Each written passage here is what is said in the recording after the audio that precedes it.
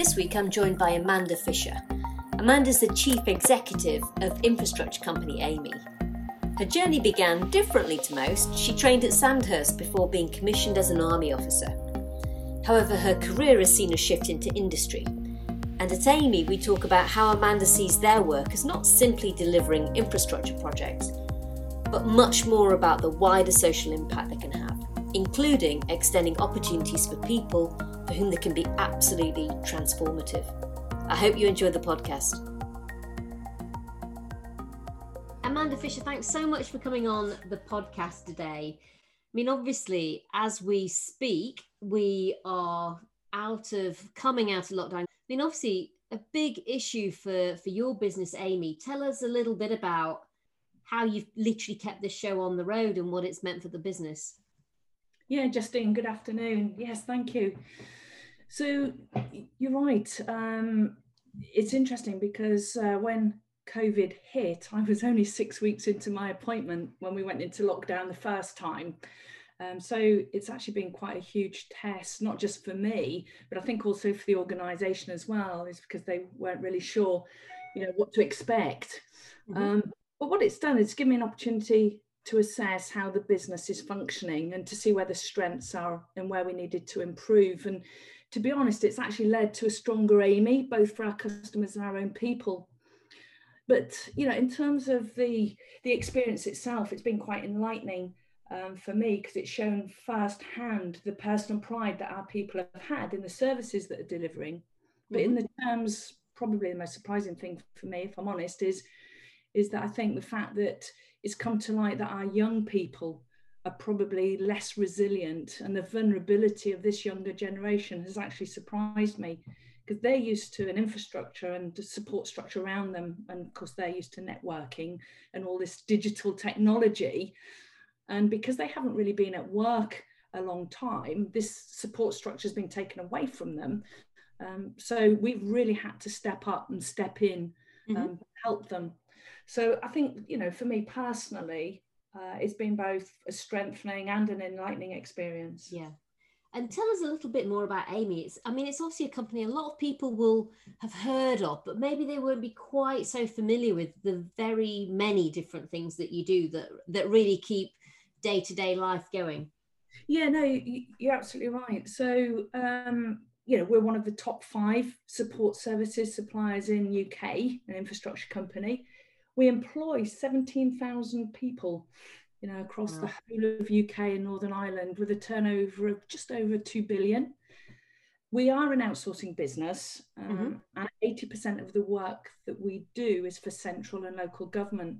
And you're right, whilst we may not be an everyday name, every household in Britain benefits from the work that we do.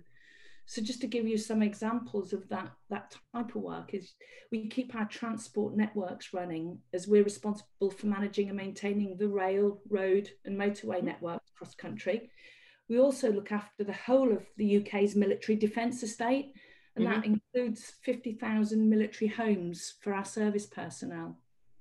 And we've got a facilities management team, and they're responsible for maintaining and upkeeping of around 60 prisons, as well as transporting prisoners between courts or police stations. And we've got 146 schools in England and Scotland. So, particularly during coronavirus as well, we've kept them open, cleaned and maintained. Wow. And we also collect the process waste, as well as manage everything from public parks to spaces, keeping them, green and clean, so to speak. So all of this is supported by a 2,500 strong consultancy business who use engineering, design and data analytics to better map out and manage the services that we use.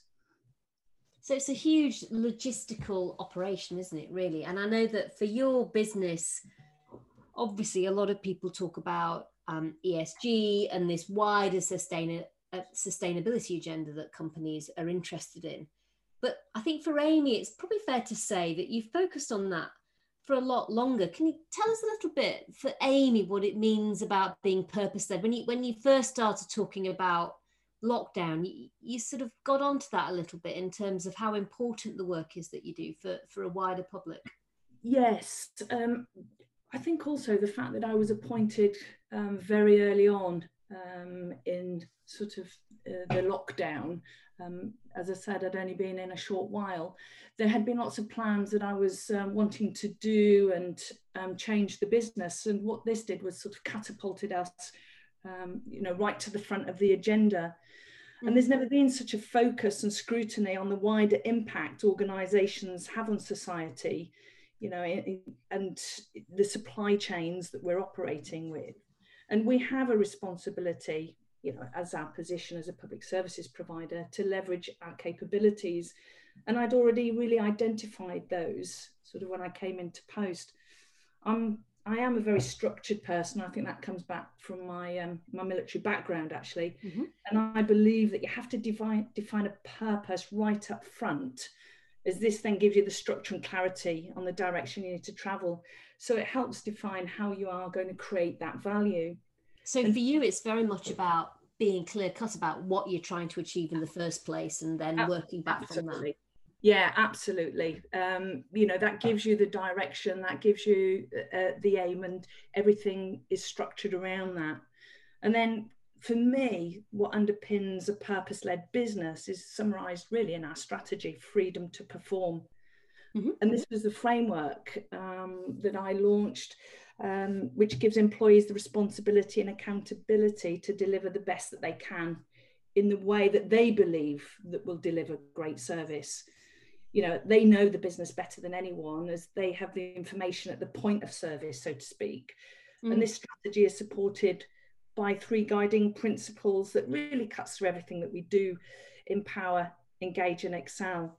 So for me, whether it's how we engage with communities, ideas to reduce our carbon footprint, or finding ways in which we can reach out to those struggling to access work, our employees are the ones best placed with the information out there on the ground to help us.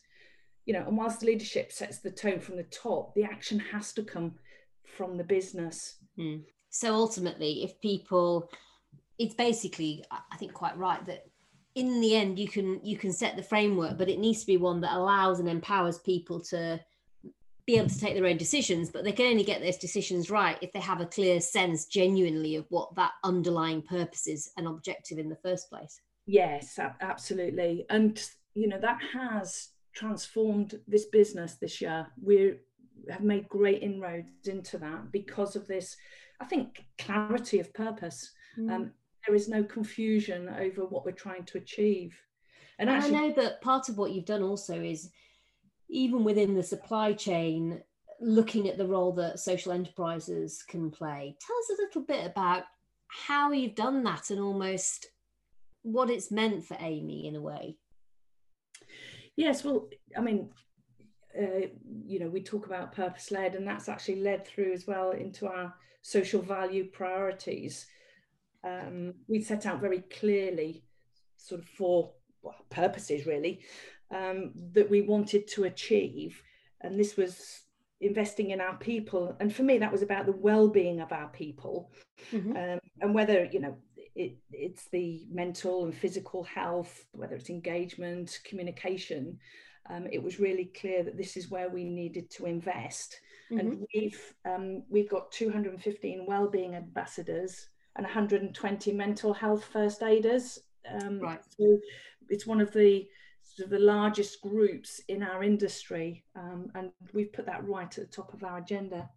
But in terms of, as you say, supporting our suppliers and the supply chain, this was all about us supporting and buying from social enterprises, actually. And it was in a commitment to increase our spending with SMEs to make sure that we're paying suppliers promptly, helping them, particularly through COVID as well, because whilst we had 2/3 of our employees were classified as essential workers and frontline, it was quite interesting because our suppliers hadn't been classified as essential workers. So whilst we were trying to get on and deliver the work that we needed to do, we were actually prevented from doing so because we couldn't get the supplies. So we helped have the conversation with the Cabinet Office to engage our suppliers and this sort of extended essential worker status. And also we've shared with them as well policies and procedures, because they don't have an infrastructure like we do, to get them through something, you know, as big as COVID. And so you stopped them having to reinvent the wheel. And I think it'd be interesting to get your sense of how those support networks, for example, around mental health really came into their own once you hit the pandemic, because presumably they're really important for your staff. Absolutely. And for me, I think the mental health, when you look at it, mental health is about reducing stress. It's keeping people mental and physically healthy. And I quickly realized that there was a link between stress and financial stability, because the one thing that was happening was people's livelihoods were being threatened, whether that was putting people on furlough, whether they weren't coming to work, whether they were staying at home. And so what we did, we invested in our frontline people, and I became a real living wage. I suppose what I'm trying to say is I wanted to become a real living wage employer, but because of COVID, that helped me accelerate that, and I brought it forward. Equally, we invested in sick pay, holiday, things like that, so that it gave the individual some financial stability. And then we were able to bring in sort of the nicer things to do, you know, like ways of working, conversations, looking at their development, how we were going to communicate differently with them, because a lot of them were working from home, and it was a very different way of working. And I think we took a lot of stress, diffused it very early on, very quickly, whilst other organisations were really looking at their balance sheet. What we were looking at was that we need to protect and invest in our people. The people who, if you like, lay behind it and ultimately are Amy's biggest asset, I suppose, irrespective of whether or not they end up on the balance sheet. You're right. I mean, I've always believed that as leaders, we must not lose sight of the people who create the value in our business. So it's only right that we invest in them, because an engaged business leads to a more creative, effective, and a healthier workforce as well. And so for me, it was really clear what we needed to do to get through this. I also knew that the decisions we were making through COVID were going to define us as a business, as we went on. And it's quite interesting, because at the beginning, all of us thought that COVID was just a short period of time. We were talking 6 months, but actually COVID is now becoming a way of life. And so the decisions, that we were taking have seen us, in a good place for coming through the second lockdown. And I'm sure there'll be more waves of restrictions and tiers being imposed on us. It's really interesting, because I mean, it's about saying that, through the adversity can come a better version of the business. And obviously you're doing a lot of work around purpose, as you said, Amanda, ESG, and the levelling up agenda obviously is absolutely crucial, because it's going to be businesses like yours and business leaders like you that are really at the heart of whether or not that can happen for people day to day. I mean, we're really proud that we're working on an opportunity action plan with the Social Mobility Pledge and Amy hand in hand. Tell us a little bit for you about what that piece of work means, and almost in the opportunity action plan, what kinds of things do you want to really put at the heart of it? What do you want to achieve with it? Well, we've recognised the need to partner and collaborate on challenges that Amy alone can't solve, as a company. And, whilst we're making good progress, we're hoping to work with the Social Mobility Pledge to help both validate our action, but also to test us and move things forward faster, more collaboratively. And in particular, I'm keen to start introducing the measurement of social mobility, sort of a cost benefit, across the geographies and the areas that we work. And by that, I mean the impact, so that we can then target future action to gauge the value we bring, because this isn't just about an outcome, but this is about benefits. So we do a lot of community days, for example, and rather than just looking at what the input data is, that we've done 300, 400 community days, I'd rather look at what the richer data brings. What was the outcome of us having spent those 200 people days in the community? What was the impact?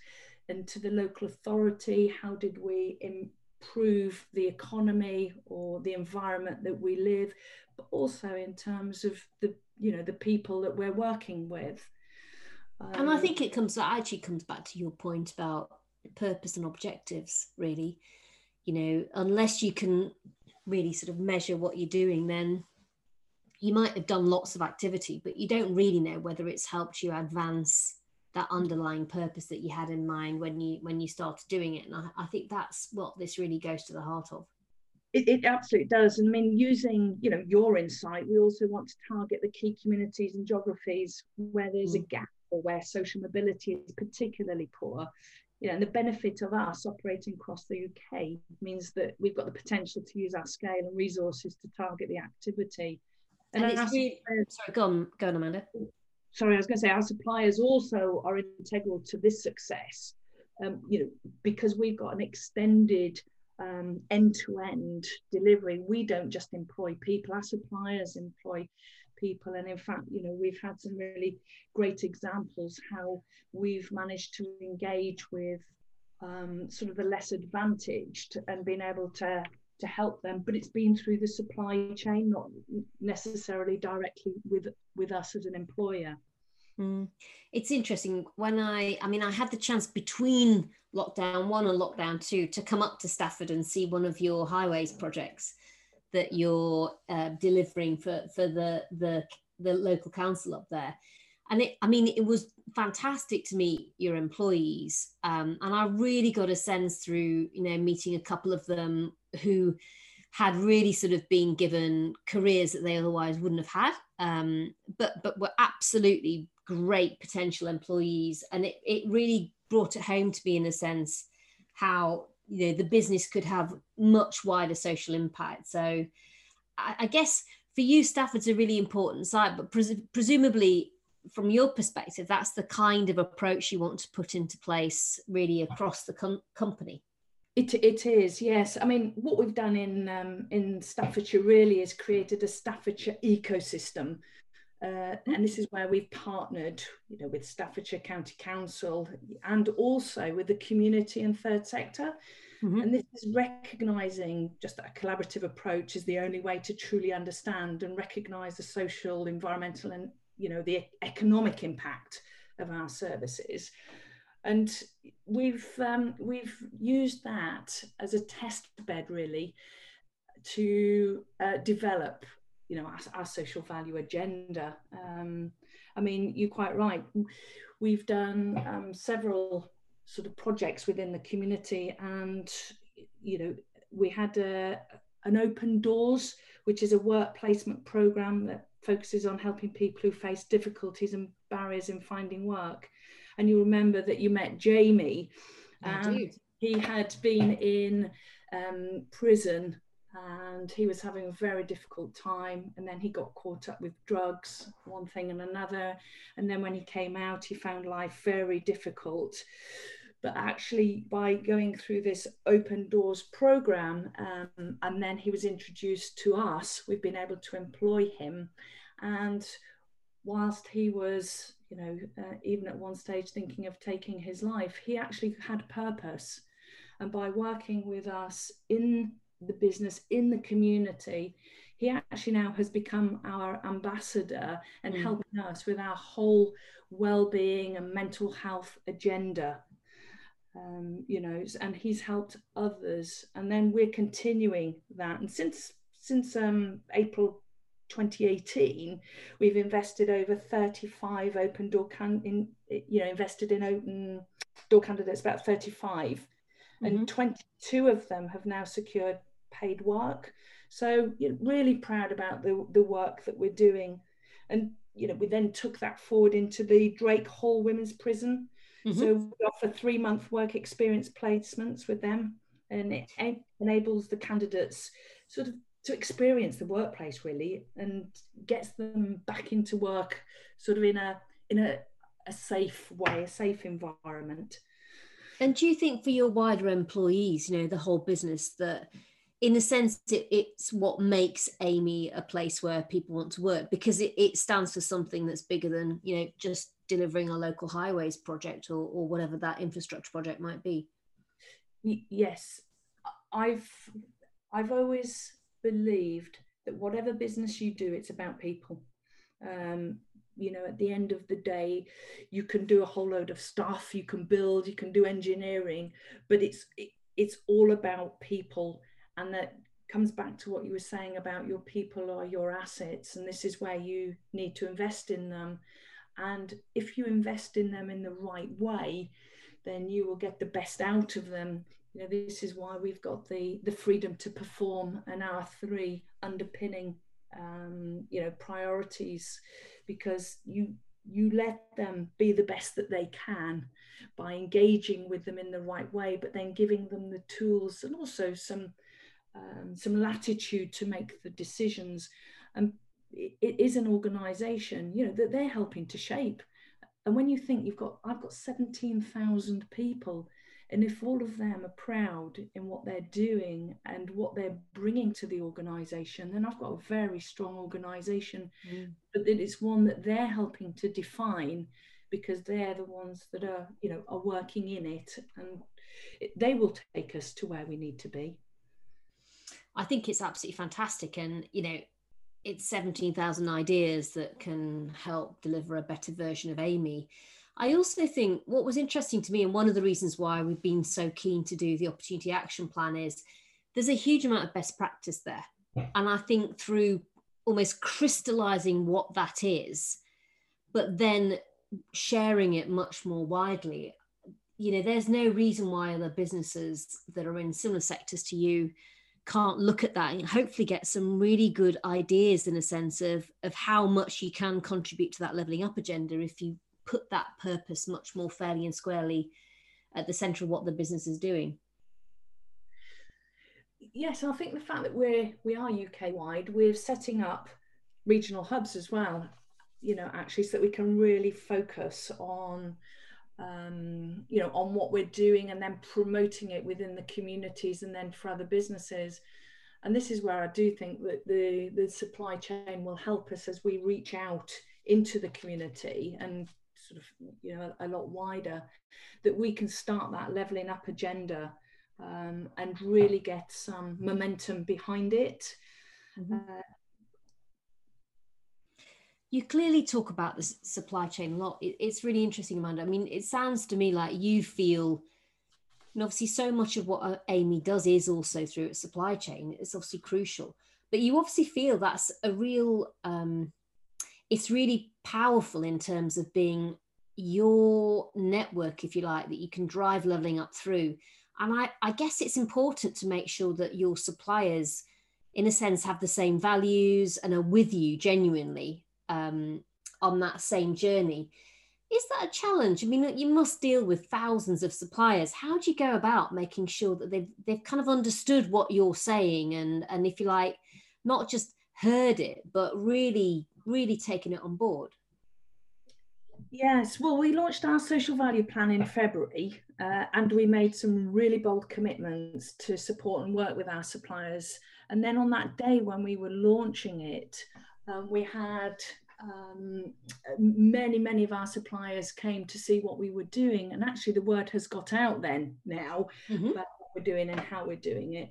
But if you think about it, half of our turnover is going to our supply chain, and we've got a specific target to spend 40 million a year with social enterprises. So I think the fact that we've set that target out, it's for us to go out and to pull that in. And our suppliers are just, they're welcoming that, they are seeing the benefits of working much more collaboratively. Do you think it makes them feel like they've got a more strategic, values-based relationship rather than just a transactional one where you get them to do stuff and that's as far as it goes, and that's better for them? Yes, I mean, we get innovation with working with them. There's flexibility with them. There is your creative way of thinking, but also they are the ones that tend to reach out into the community directly because they tend to be smaller businesses. But when you think that 40% of social enterprises, for example, are led by women, and they're more representative of the population as a whole, mm-hmm. and they create the jobs where they're needed. So for us, working with them makes sense because they're helping strengthen our business where we possibly couldn't do it ourselves. Mm-hmm. So they're bringing something different and additive to what you'd be able to do anyway, which is fantastic. Yeah, and I mean, and we've been working with Social Enterprise UK as part of their Buy Social Corporate Challenge. And, over the last year, we've been spent about 92 million, I think it is, and we've created 1,200 jobs. Now, we could not have done that on our own.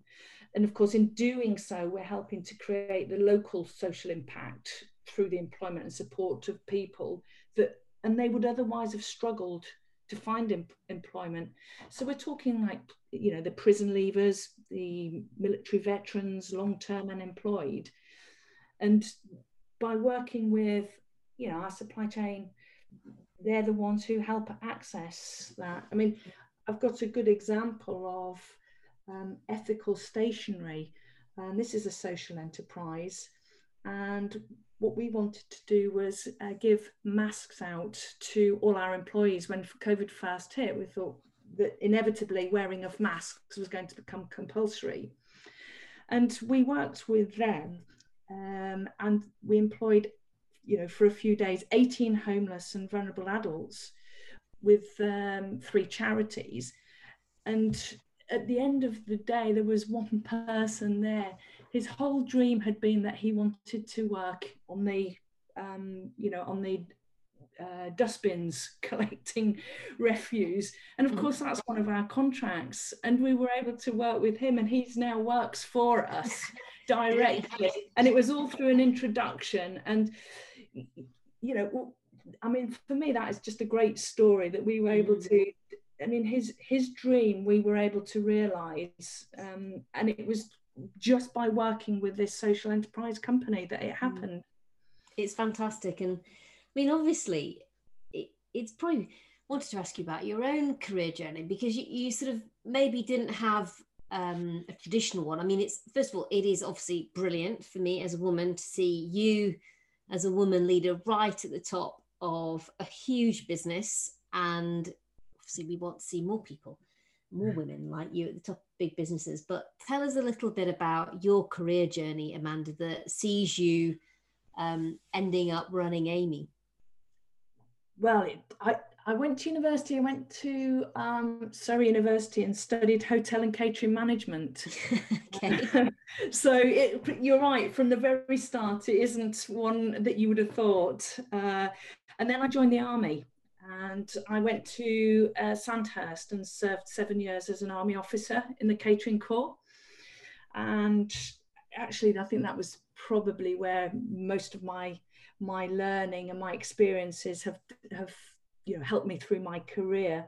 I mean, the army provided me with the leadership skills and self-awareness, and I suppose the ability to get things done, if I'm honest, because I've carried that serve to lead principle with me the whole of my working life. And then I left the army and I took up a role as operations director in the healthcare and facilities management business. And then I went on to take up senior management roles at several high profile companies, culminating in actually joining Amey in 2017 as the managing director for what now is our secure infrastructure business, before becoming CEO last year. But I think oh, sorry, Justine. No, sorry, go on. I was going to say, I think probably my first appointment was when I was leading junior soldiers. I had 60 young men, some 16 to 18-year-olds, and it was in managing them where I learned probably the key skills, really, in terms of communication, is probably the main thing in being an effective leader, just keeping it straightforward.